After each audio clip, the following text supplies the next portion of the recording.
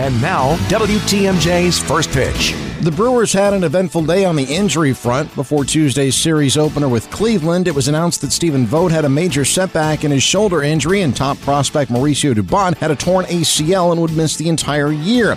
It was also announced that All-Star closer Corey Knebel was back with the club and would be activated after Wednesday's game. Then Game 1 started, and Wade Miley suffered an oblique strain, one that radio announcer Jeff Levering has seen all too often. Probably this trend's been within the last, 10 years or so.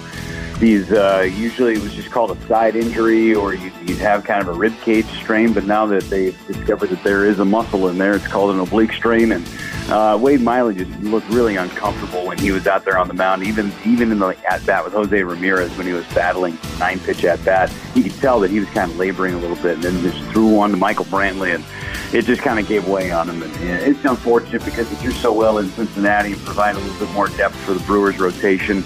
But Brent Suter stepped in, did a nice job, and maybe Brent Suter takes that job back in the rotation. We'll see. Who knows? Jeff Levering, a guest on Wisconsin's Morning News on Wednesday.